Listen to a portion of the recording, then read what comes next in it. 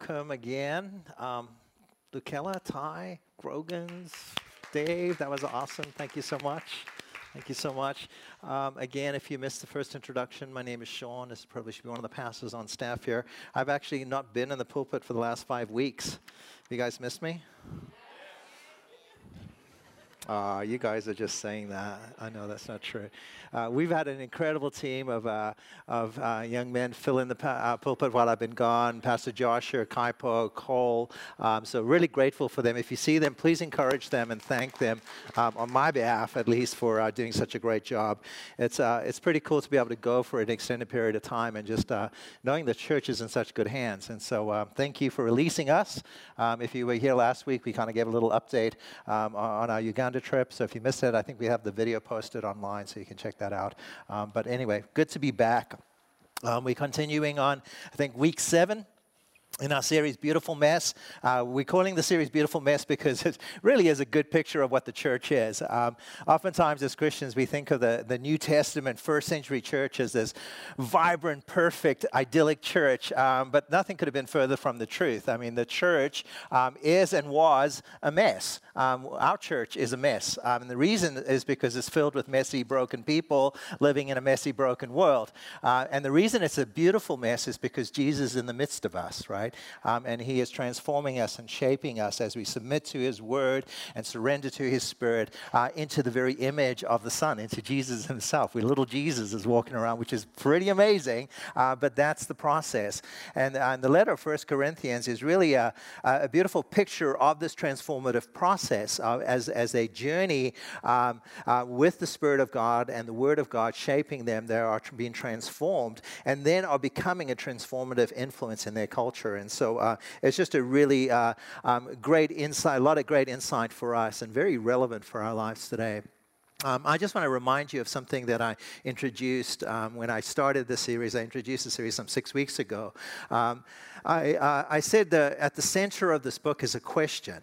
And the question that Paul was asking the Corinthians and in turn is asking us is how are we responding as believers to an unbelieving culture? I mean, what are our responses to the culture around us? How are we living in the midst of a culture that just does not necessarily acknowledge God, follow God, love God?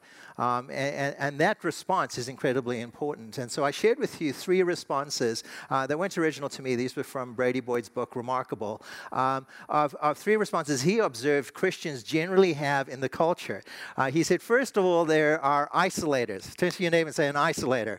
Say you're not an isolator, right? But an isolator is someone whose private, personal world is more important than the world that God has called us to serve and love and to reach. And so they tend to isolate, create little enclaves of Christianity. And they never or rarely ever associate with unbelieving people. They just focus on people that think like them, believe like them, vote like them, kind of look like them. And so they isolate. That's an isolator. And you maybe know some isolators. Maybe you are an isolator. I don't know. And then there are instigators, he said, and I really relate to this one. People who are so kind of fired up about the terrible state that the culture is in that they're nothing but vitriol and angst regarding the culture, right? And so they believe it's their generational responsibility to take back whatever the culture has stolen from them. And we're not really sure what that is because, it's like some nostalgic notion of what the culture was that they're trying to get back to. The reality is culture by nature is always driven by the most basis of human nature. Sex, money, and power is what we're after in the culture, and we'll pretty much do anything to get it. And so I'm not sure what it is we're trying to get back, but culture has always been a little messed up. And then there are the integrators. And unfortunately, these describe many of the Christians in Corinth, and I would dare to say many of the Christians in our churches today. Integrators basically go along to get along. Their lives look very undistinguishable from people in the culture. I mean, the way they talk, the way they think, the way they use the money really is no different from, and yet they profess to be followers of Jesus Christ. And most generally, isolators are spiritually very passive. They're not really, don't have any very strong biblical convictions, and so consequently, they have a really high high tolerance for sin.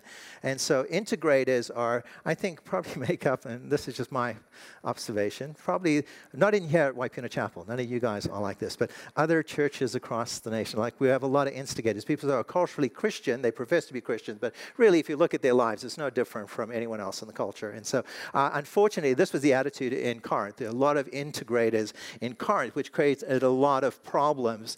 Now, in all fairness to the Corinthian Christians, these were first-generation Christians. Like, I mean, they didn't have 2,000 years of Judeo-Christian ethics shaping and molding the culture like we do in the American church. I mean, these guys were brand new. They were like surrounded by nothing but pagan and ungodly behavior. And into that mix, the Apostle Paul steps and he preaches the gospel. And he becomes a spiritual father to them. Neither did they have the Bible, right? They didn't have the Scripture, the Word of God, to help shape them and mold them and direct them as a kind of guideline for life. I mean, they had spiritual fathers like Paul who would write letters, from a distance sometimes, to encourage them. And so Paul founded this church around about 49, 50 A.D. And then after spending a few months discipling them, shaping them, preaching the gospel, and seeing kind of the gospel come alive in a group of people, he then leaves them to kind of continue on to impact and to reach their city. And he leaves for Ephesus, which is about 120 miles to the east, or 180 miles to the east across the Aegean Sea. And while in Ephesus, he gets word that things aren't going that well.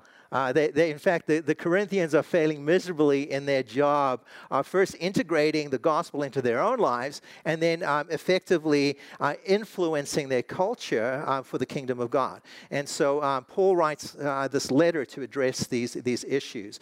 And there are quite a lot of issues. Not only was it a disunified church, but it was also a disgraced church. And Cole did a great job last week of unpacking the issue of unrepentant sin, and then Paul's solution about, you have to deal with it. Sin is serious. Sin will destroy your life and your witness, and so deal with it. Not only your personal life and witness, but the life and the witness of the church. And so the church is called to deal with it internally, right?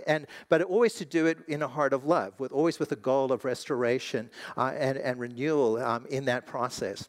And so now in chapter 6, he's going to continue to unpack another issue. And then he's going to circle back to some more of these behaviors that were just contrary to the kingdom of God, the values of the kingdom of God that was so impacting the church in the church. And so lots to cover in chapter 6. I'll do my best to kind of get through it. So if you have a copy of the scriptures, pick up, go to Corinthians chapter 6. I'll have some of these verses up there for us to look at. But basically, this is what he says. Now, what he does first in this letter, I love this because I think this is so essential to Paul's heart. I say this at the beginning of the series as well. The first thing Paul does as he writes this letter, even though he knows there's a lot of things going on in the church, that you would look at the church from the outside and go like, this is not true of the church. But he reminds them what is in fact true of who they are. Firstly, he says, you're the church of God. Right? That you are this ecclesia, this gathering. You are a community of people that have been called out of culture to be a beachhead, if you will, of the kingdom of God. So you firstly are a church of God, the ecclesia of God, the gathering of people around this conviction that Jesus Christ is Lord. And you have a different set of values. He says that you've been sanctified in Christ. Through the sacrifice of Jesus Christ, you've been sanctified, set apart for God's purposes, for his kingdom purposes in the world. And that you are then called to be saints. And saints means to some degree pure and holy, but more than that, it means to be different. It's basically your life ought to look different. Like you should not integrate into the culture, right? There should be a very clear distinguishing line between the way you live, you think, you talk, you deal with your finances, your sexuality. Every part about you should be different from those that are in the culture because you are called apart. You're set apart. You're saints. God has done something in you. He has redeemed you and restored you and brought you back to that original design for life and human flourishing. And not only that, he has deposited his spirit within you. Paul will talk about this in a few minutes, that he's actually given you the Holy Spirit that will now indwell you to empower you, giving you the power and the will to do the things that please God, which is great news, right? Because apart from kind of God's Spirit working in me, giving me the power to do the things that please him, I'm going to fail miserably at this. But there's a power actor of God is actively working in the believer, right? And this is what Paul, the language of Scripture, would say, that there's a new creation coming about, a restoration, a renewal of your humanity, of your desires, of your emotions, and all those things that drive us as human beings are now being transformed and shifted and changed and made new in Christ. This is who you are. And so Paul begins there. He establishes their identity, who they are and to whom they belong. They are children of God, citizens of the King. And as such, they ought to behave differently. They ought to look differently. And not only are they simply to be internally differently, but they are to then use their life, their power, their gifting, the things that God has given them, their resources, to then impact the culture that God has placed them in for his kingdom. That's the purpose, right? That's the calling on their lives. And so Paul reminds them of who they are. And then I love this in chapter 13. We'll get there here in a couple weeks. That he says the currency of this kingdom transformation is love. Right? The currency of heaven is love. It is unconditional, sacrificial, spirit-filled, Christ-imbued, Christ-initiated love. This is how we transform culture. Not by railing against it and railing against it and pointing out all the junk, but literally sacrificially loving people within the community of God and without the community of God for the glory of God. And so this is the calling that Paul is going to remind the Corinthians that they have upon their lives. And so it's a powerful reminder for us as well.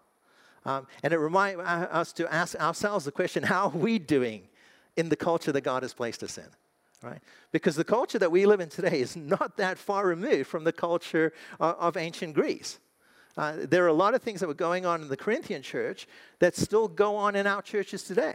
A lot of things going on in the culture that are still prevalent in the culture today. We'll see that. He's going to highlight some behaviors and things in this list that I think we would go like, yeah, check. That's American culture today. 21st century culture reflects what was going on in Corinth at that time. So, Paul is now in the beginning of these verses. He's going to address another issue that was kind of prevalent in the Corinthian church at the time, and he begins by asking them a series of questions. So, chapter 6, verse 1. This is what it says: when one of you has a grievance against another, does he dare to go to law before the unrighteous instead of the saints? Or do you not know that the saints will judge the world, and the world is to be judged by you? Are you incompetent to try trivial cases? Just like bombards them with a bunch of questions. Like, what's going on here? How dare you be taking one another to court? Don't you know who you are? And then he continues. He says, do you not know that we are to judge angels? How much more then matters pertaining to this life? So if you have such cases, why do you lay them down before those who have no standing in the church? Right? That's the issue. Right? Christians are taking each other to court over trivial matters. Right? You owe your brother a couple $100, and you're like, oh man, if he's not getting it back, I'm taking him to court. I'm going to sue him for it. You know, or your brother does something to you, offends you, and you file a civil lawsuit against him. And Paul's like, man, to your shame. What on earth are you doing? All right. Now, here's the thing. I think these questions are rooted in something that was intrinsic in Greek society at the time. The Greek people were an incredibly litigious society. This is something that was quite incredible as I was looking at this this week. A citizen of Athens, which was kind of the main capital of Greece, every male over the age of 30 was considered what needed to be a juror or make himself available for jury duty. They had a very sophisticated system of law, and it was a jury-based system. A minor case of whatever they would consider minor, you would have upward of 201 jurors to try their case. 201 of your peers, right? So that's twice as many people that are probably in here tonight, right? Just to kind of figure out like who owed who $200. If it was a major case, it would be upward of 401 jurors. Some cases, history tells us, had upward of 6,000 jurors to try a case. And so just imagine that with that many jurors required for just minor cases, and then major cases, then when it's really big, like thousands of people involved in it, every single person, by the time they were like in their 30s, had spent hours in court proceedings, right? And the thing was, the Greeks actually considered this entertainment. right? They loved the debate. They loved the argument. They loved the back and forth and the legal wrangling that went on. And so Greeks were just incredibly litigious. They loved law and consequently loved taking people to law over just the most trivial items. And the truth is, America is not that much different.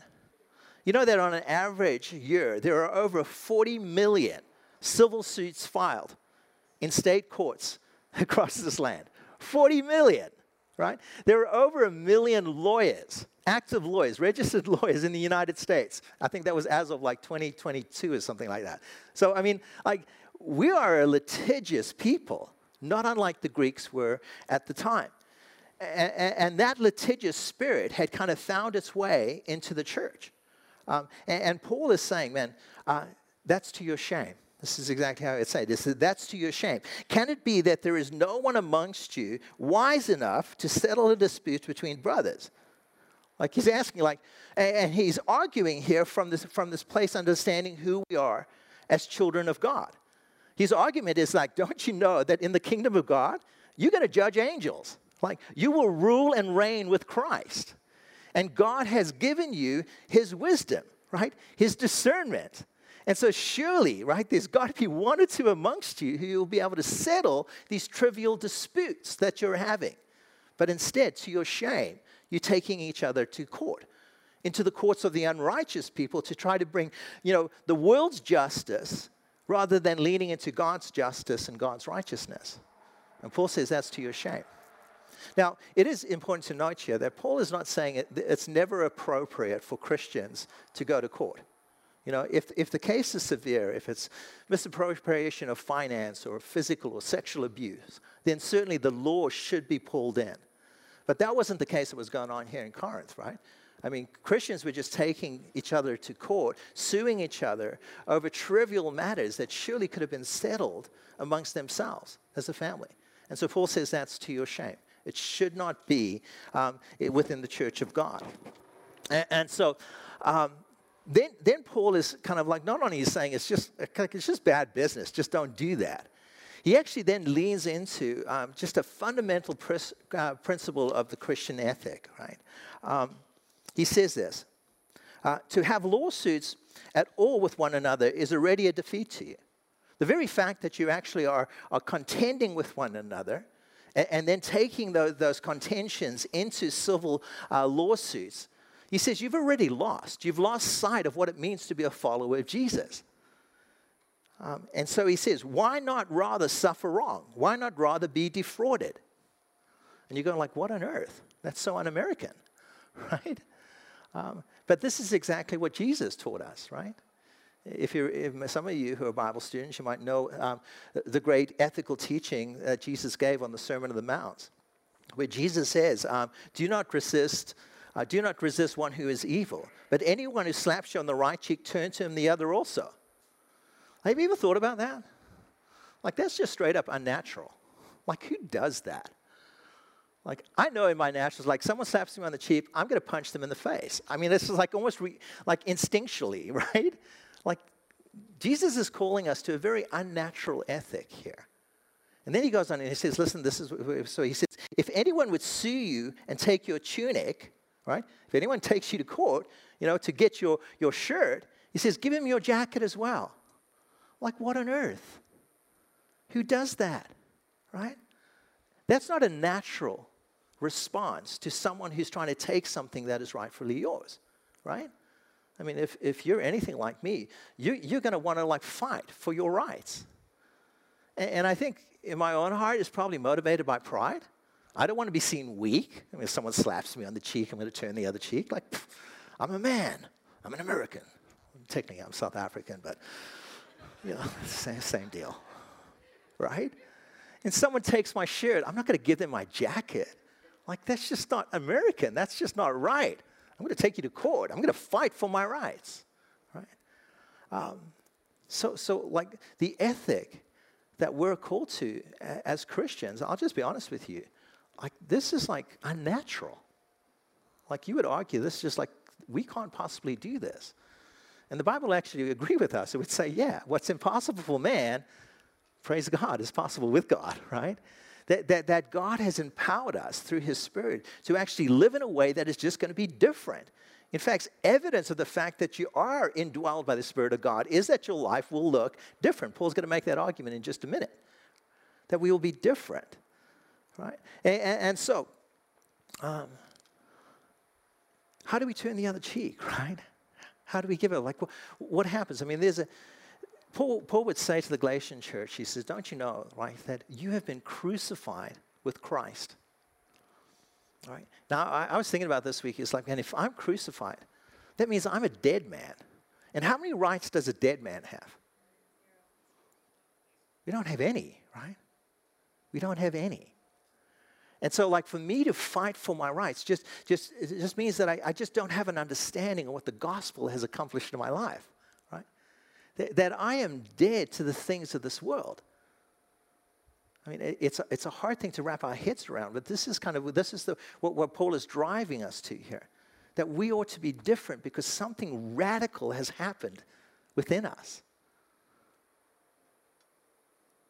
And so consistently living according to this kind of New Testament ethic is impossible in our own strength.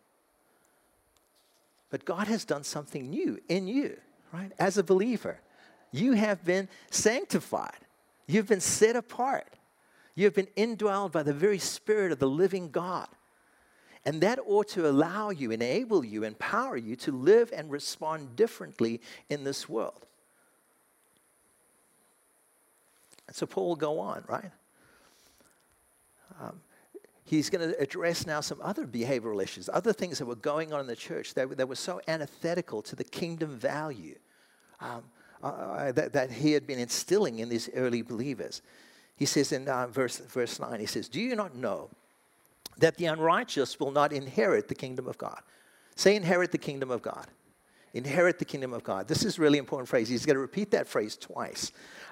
Do you not know, do not be deceived, he says, neither do, and then he's going to give us this list, all right? So I'm going to go through the list, and I'll unpack them here a little bit more in a minute. He says, neither will the sexually immoral, nor the idolater, nor the adulterer, nor men who practice homosexuality, nor thieves, nor the greedy, nor the drunkards, nor revilers, nor swindlers will inherit the kingdom of God. Now, I think to understand this passage, we really have to understand what Paul means when he says the kingdom of God. Now, if you're anything like me, for the longest time, when I'd hear that phrase, kingdom of God, I would almost automatically just think of heaven. Now, I don't know what your particular vision of heaven is, but heaven is kind of like this sort of ethereal, kind of hard to describe place where God and angels dwell, and one day we get to go there. That's kind of the idea, and that's the kingdom of God. And I think many Christians kind of think of the kingdom of God as that. But when you actually study this phrase, kingdom of God, and the way Jesus speaks about it, and the way the New Testament authors speak about it, it's talking about the kingdom of God on earth. You know, and so I would say essentially the kingdom of God is the world remade. Like this is the goal, right? God is on a redemptive mission for the earth, to recreate it back to its original design. This is why Jesus came. And Jesus' primary message was this: repent, right? For the kingdom of God is at hand, right? So believe the gospel and repent. The kingdom of God is at hand. And Jesus came not simply to save sinners, but to establish the kingdom of God on earth. And so the kingdom of God essentially is kind of like the remaking, if you will, of the world. It's the restoration of the world. All the created order, the natural world, back to its original design. Your world, your body, the humanity restored back to its original design. Where there'll be physical restoration, emotional restoration, spiritual restoration. And not only that, relational restoration, where relation between God and man is restored, and not only God and man, between God and people, restored. All things renewed. Jesus said, behold, I am making all things new.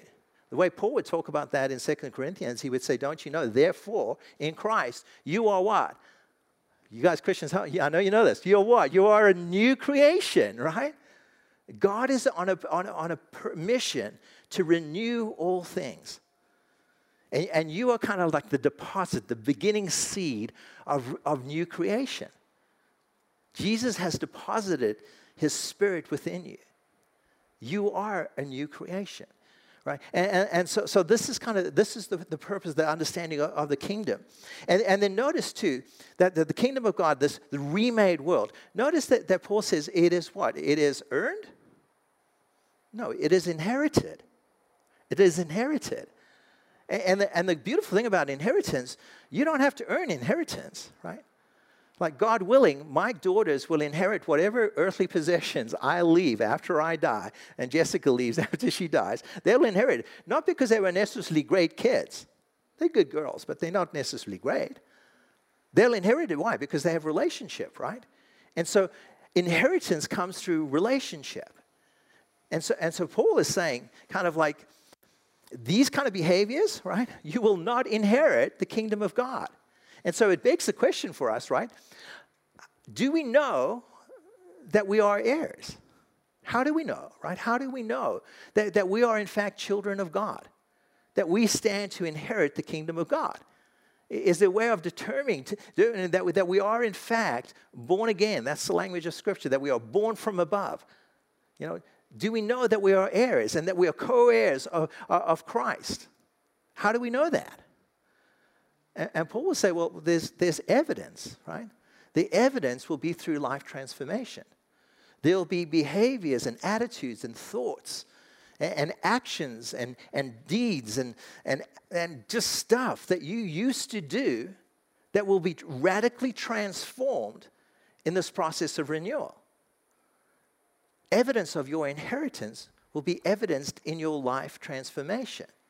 And so Paul goes on to list a bunch of things, right? He's going to like, these things, if you're practicing these things, if you're still habitually kind of immersed in these things, you know, you should have no confidence that you stand to inherit the kingdom of God.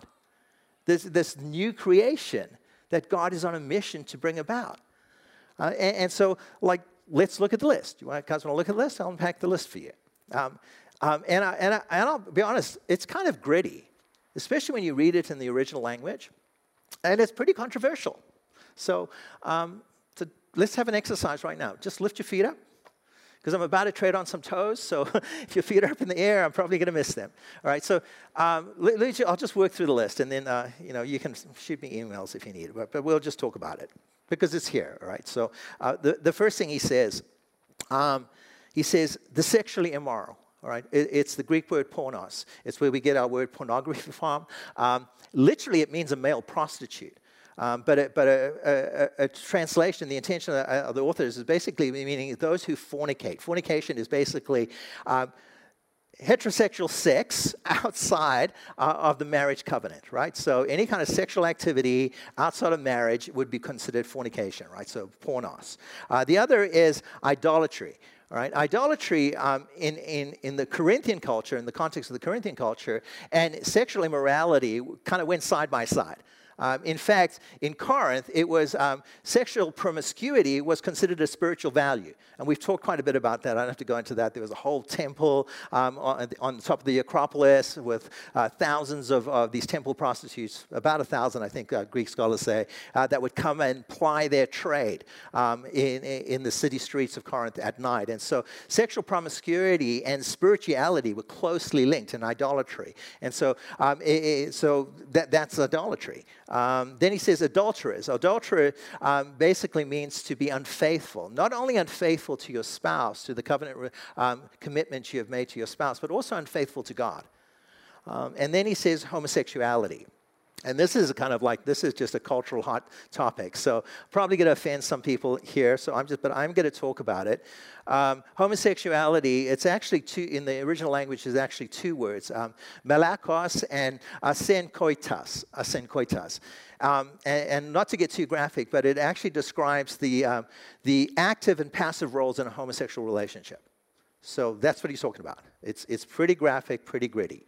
Now, just because it is such a cultural topic, and not because it's of any priority in this list, it's not like it's listed on the top of the list as special importance, it's just in there, but just because of its cultural relevance for us right now, let me just spend a little time on this particular one.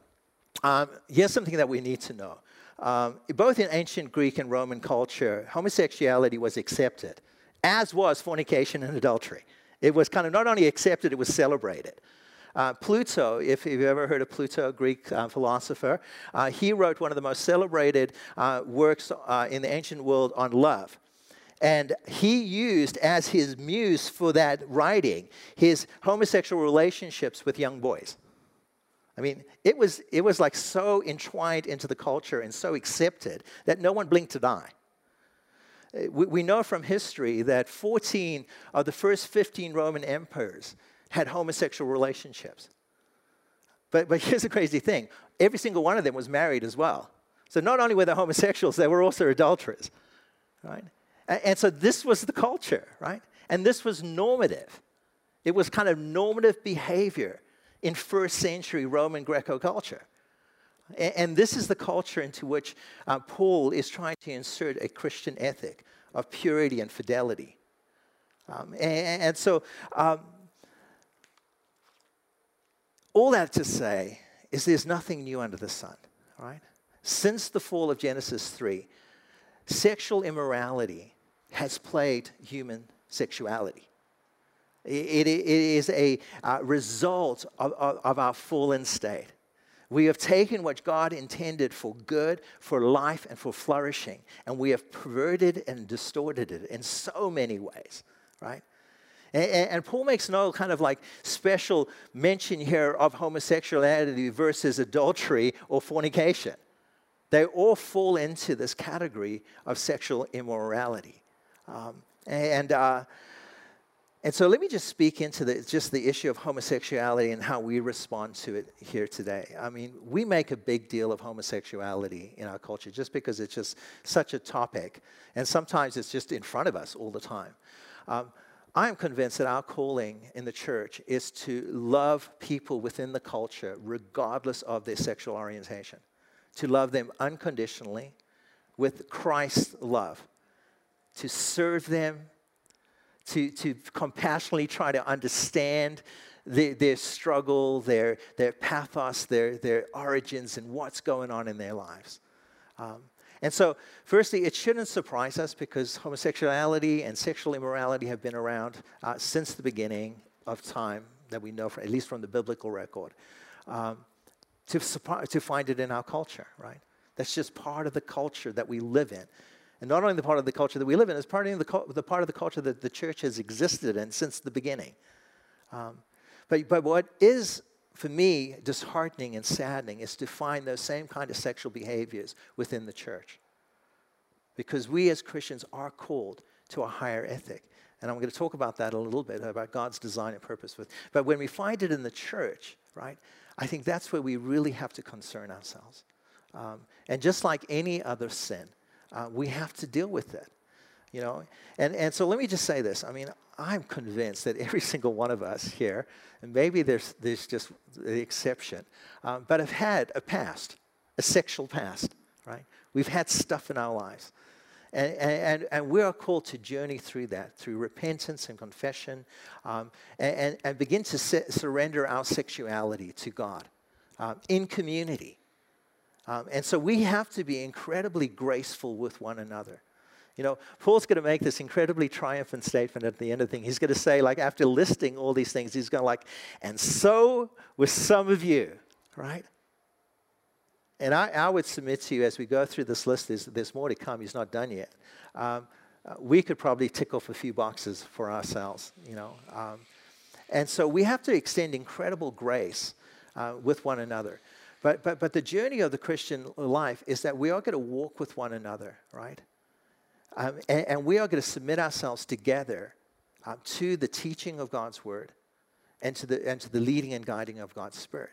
And we have to allow those two powerful, transformative forces to begin to shape us and mold us into the image and intention that God has for us as human beings. And that's the challenge, right? That's the challenge. So all this kind of sexual sin, nothing new under the sun, right? It existed then and it exists today, right?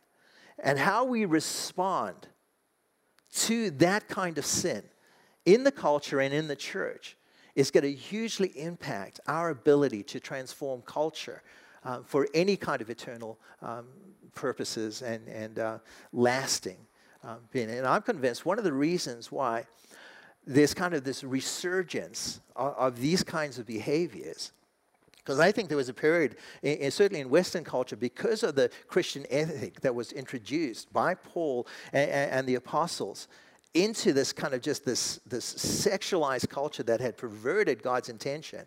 That had changed Western culture. But as the church responds differently to the culture, as we isolate more, as we withdraw more, as we just, instead of like lovingly try to influence, but just kind of send vitriol and criticism, I think our impact on the culture has diminished. And so we see this rising trend of sexual immorality come flooding back in. How we respond to the culture, it makes a huge difference in how we will impact that culture for the kingdom of God. And so this is the challenge before us, right? How are we doing, right? How are we doing when it comes to sexual sin? Not only our own personal sin, obviously it starts with us, but how are we doing as we respond to it? And in the culture, then as we respond to it, as people are coming out of that culture with all that stuff still intact. And this is the challenge that the church has before us. And I think how well we do that will ultimately have an impact on how effective we are in changing the culture surrounding us. And so, moving on, right? Paul doesn't stop with sexual sin, right? He goes on and he lists a whole bunch of other things that are just incongruent to the kingdom of God. So he says thievery, kleptos is the Greek word. It basically is someone taking something that they have no right to take. He goes on, he says the greedy. The Greek word here is really interesting. It's not just kind of like, it's kind of like reaching and grasping for more than is rightfully yours and more than you need. It's kind of, there's just like, I'm never satisfied. I always want more. I'm just reaching and grabbing for more and more stuff. Then he says drunkards. The Greek word is methosos, and it describes a person who consistently drinks alcohol to the point where his behavior is destructive and ruining relationships and community. It's not like you're just sitting in a corner getting drunk, but your drunkenness is breaking relationship around you. Then he goes on to say revelers. It's kind of a hard word to kind of describe, but basically the idea is that you're a troublemaker, right? Like wherever you go, there's relational kind of like chaos in your wake. You're just a reveler. You're just constantly causing trouble. You're abusive in your relationships. That's the reveler. And then he says the swindler. Now, when we think of swindlers, most of the time we think of con men, people who are robbing people or being deceptive. But in the ancient world, this word really meant businessmen who were ruthless. Not necessarily that they were illegal, but they were just ruthless. Their goal to get money, they wouldn't consider other people's feelings. They would tramp over. They wouldn't necessarily do anything illegal. They were just really cruel and unkind in their practice. They were ruthless. And so he gives this list. Now, here's what's interesting, what I found. So we got these sexual sins listed out here, and then we just got these civil sins, if you will, listed. Now, really are there churches that kind of embrace all of them with equal kind of, just seriousness. We somewhat try to prioritize one over the other. What I've noticed in my liberal churches that are more focused on social justice, they kind of are rally against that last of the greedy and the swindlers. They just all over those ones. And then the more conservative churches that are more concerned with kind of social morality, we jump all over the sexual sins, right? But Paul doesn't list them in any order of egregiousness or evil.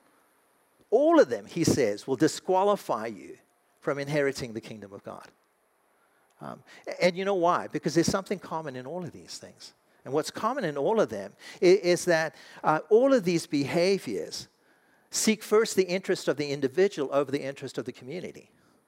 When you're greedy, when you're a swindler, you're looking to satisfy your own interest. When you're a drunkard, you're using the resources that are around you to satisfy your own appetites, often to the detriment of the community around you. Now, here's where we really make the connection. When we have sex outside of God's design, outside of the confines of biblical marriage, we're doing exactly the same thing. We're putting our own interests above the interests of community. And this is why God is just so against it. Right? And so I think we really kind of see these things as connected. But here's why God designed sex. Sex was designed by God to establish long-term committed relationships and community. This was the purpose of that one flesh union. So when we have sex outside of God's design, when we use sex, rather than the gift that God intended it to be for the benefit of community, but rather to satisfy our own particular propensities and appetites, we're doing exactly the same thing. We're putting our own interests above the interests of community. And so sexual sin is not simply breaking the rules that kind of will keep you out of heaven. It's the same as slander or swindling or thieving. You're taking something that is ultimately not yours to take, and you're using it in such a way that advances only your personal interest rather than the interests of others around you. And so God says, if that's the behavior you're engaging in, like, you should have no assurance that you will inherit the kingdom of God. Paul is saying if you continue to live like this, right? If you continue to habitually practice these things, then you're deceiving yourself. Right? Because if the Holy Spirit of God is truly indwelling you, right?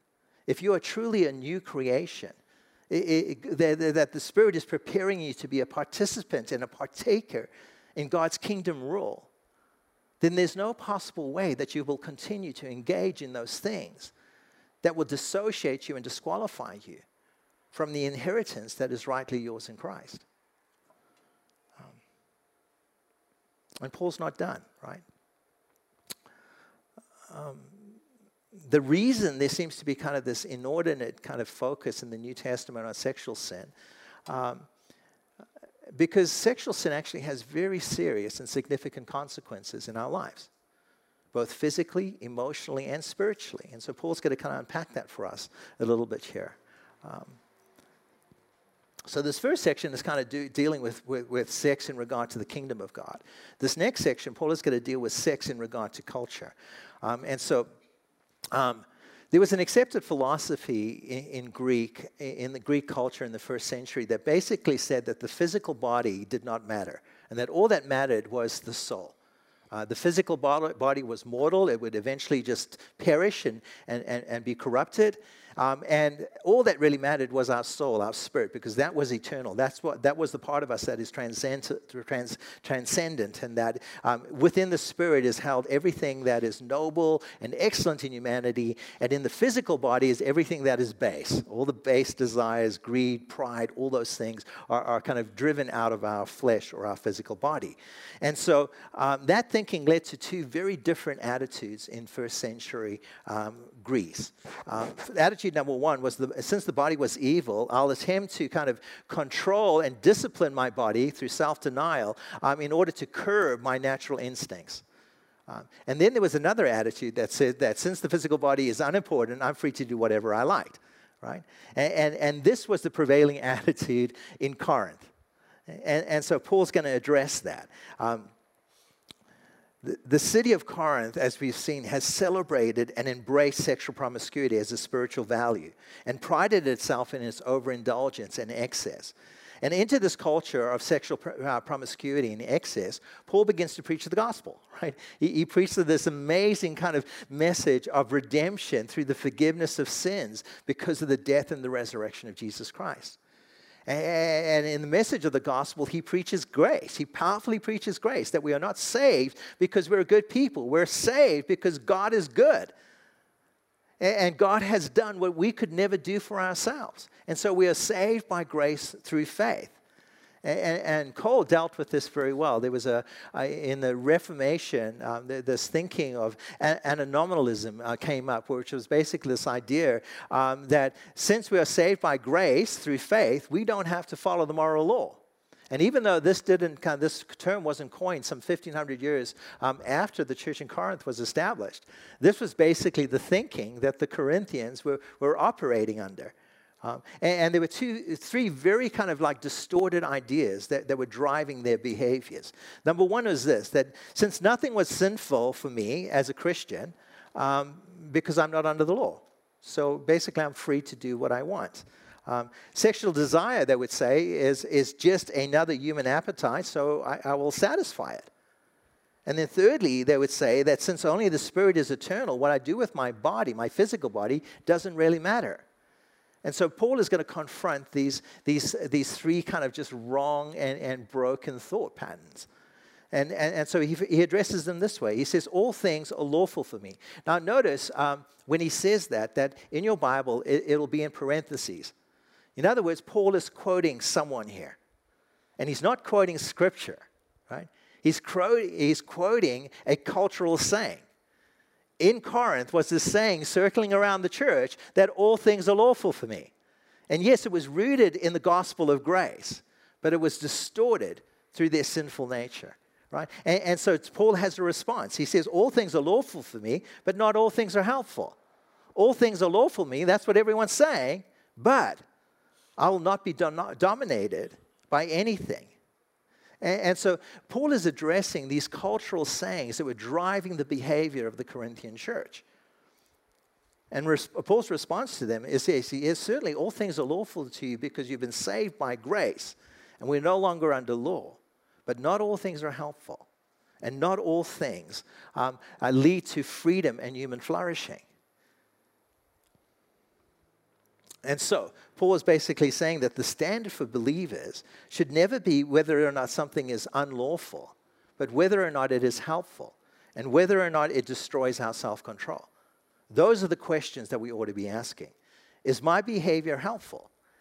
And not only is it helpful to me personally, but is it advancing community? And is the actions that I'm taking, the behaviors that I'm engaging in, are they actually leading me to increasing freedom? Or are they actually enslaving me? Those are the questions that we need to be asking.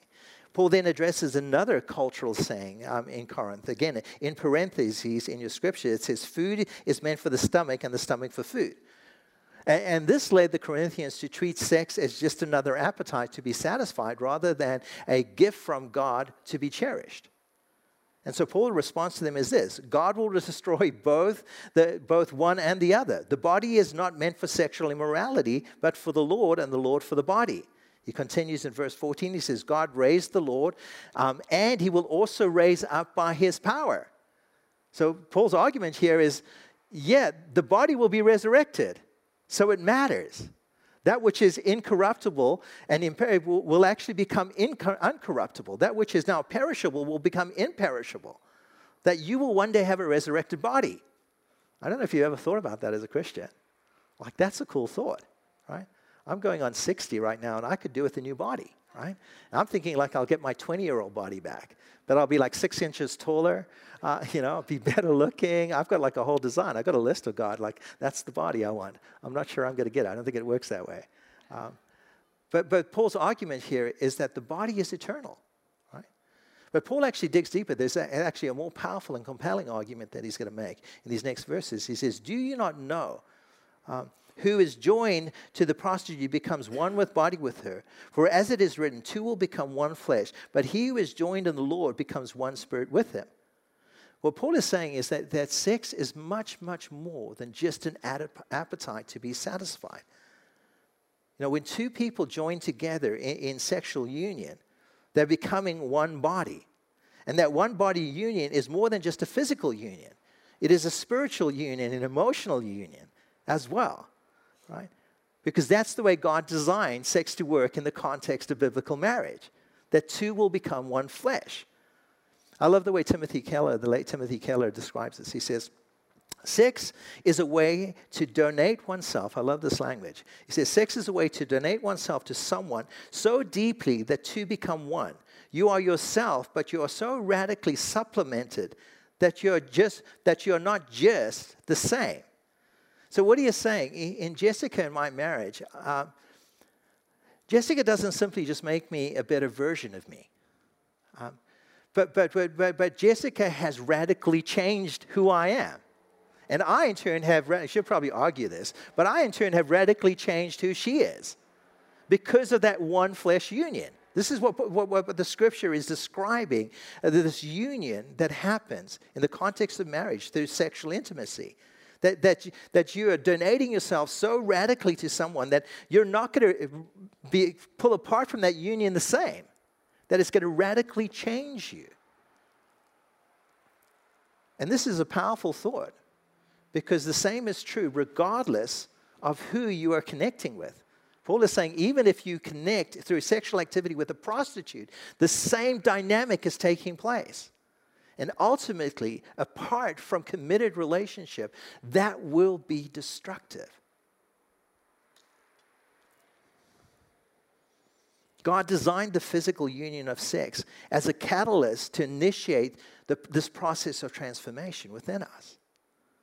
And so Timothy Keller goes on to say that sex was intended by God to mirror and reflect and work into the soul the absolute union of marriage.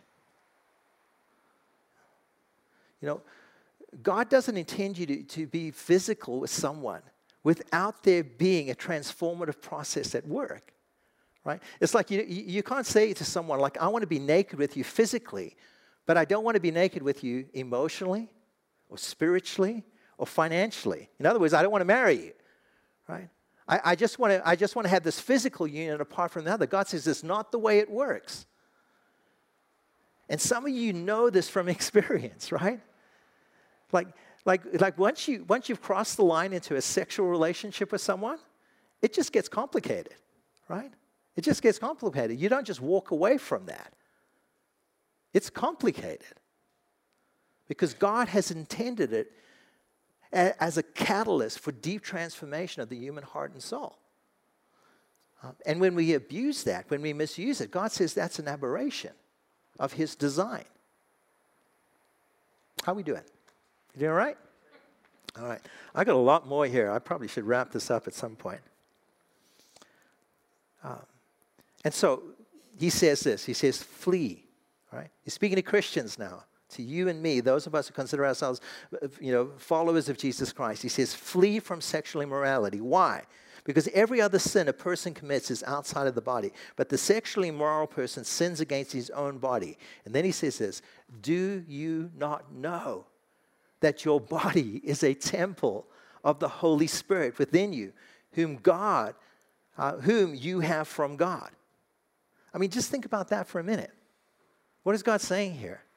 Like, as a believer, right, you are indwelled with the very presence of the living God. The same Spirit that raised Christ from the dead, right now, as a believer, is indwelling you. You are a walking, breathing, living temple of God's Spirit. Like, that reality alone should change the way we use our bodies, right? And so Paul would say that, right? You are not your own. Turn to your neighbor and say, if you're in Christ, you're not your own. You're not your own. And wait till next week, husbands and wives, Paul's going to say, you're not your own either. You belong to your wife. You belong to your husband. We'll get there next week. Right? And so, you're not your own, for you were bought with a price. So glorify, Paul concludes, glorify God with your body. So Paul is saying here, your physical body belongs to God, right? That should be the reason why we abstain from any kind of sexual promiscuity, that we hold ourselves in purity. And even as I'm talking about this, I'm just thinking, I know that a lot of us have come out of the culture, out of a very sexualized culture, into the church, and we're dealing with a whole lot of stuff that sometimes we don't even know where to begin to unpack it, right? And just as I said, I always try to say that church should be the safest place for us to talk about this stuff, right? Obviously, it's not something you got to blast publicly, but we need people in our lives, right, to be able to journey through this stuff. The scripture says, confess your sins to one to another. Like, firstly, you got to acknowledge that what you did was wrong in the first place, right? And that's a huge leap for a lot of people, right? But in that acknowledgement, in that confession, aligning your life to God's word, right, there is healing. I can promise you, there is healing that God has in store for you. So I'm just going to end it there. Flee from sexual immorality, people. Turn to your neighbor and say, flee. In other words, run, right? Run and run towards the opportunities where you can glorify God with your body. It's flee from something, but run towards something. Run to God so that you might glorify God with your physical bodies. Amen? All right. Let me pray, and I'll invite the team back up. Heavenly Father, thank you so much for this word. There's a lot to uncover here. I know I probably didn't do it justice, but I pray that by your Spirit you'd fill in all the gaps. Lord, I pray that we would have, in our community groups, one to another, Lord, we would have just honest conversations about these things. And Lord, that you would lead us by your Spirit. Lead us to life and human flourishing. That's your intention for us. We are, Father, washed by your Spirit. We have been justified and sanctified, set apart as kingdom builders here on this earth. Lord, I pray that all these things that so want to rob us of the inheritance that you have set apart for us, Lord, would be honestly dealt with in our own hearts and together in community. Lord, that so we can truly impact our community for your kingdom and for your glory. And I pray for this grace in Jesus' name. Amen.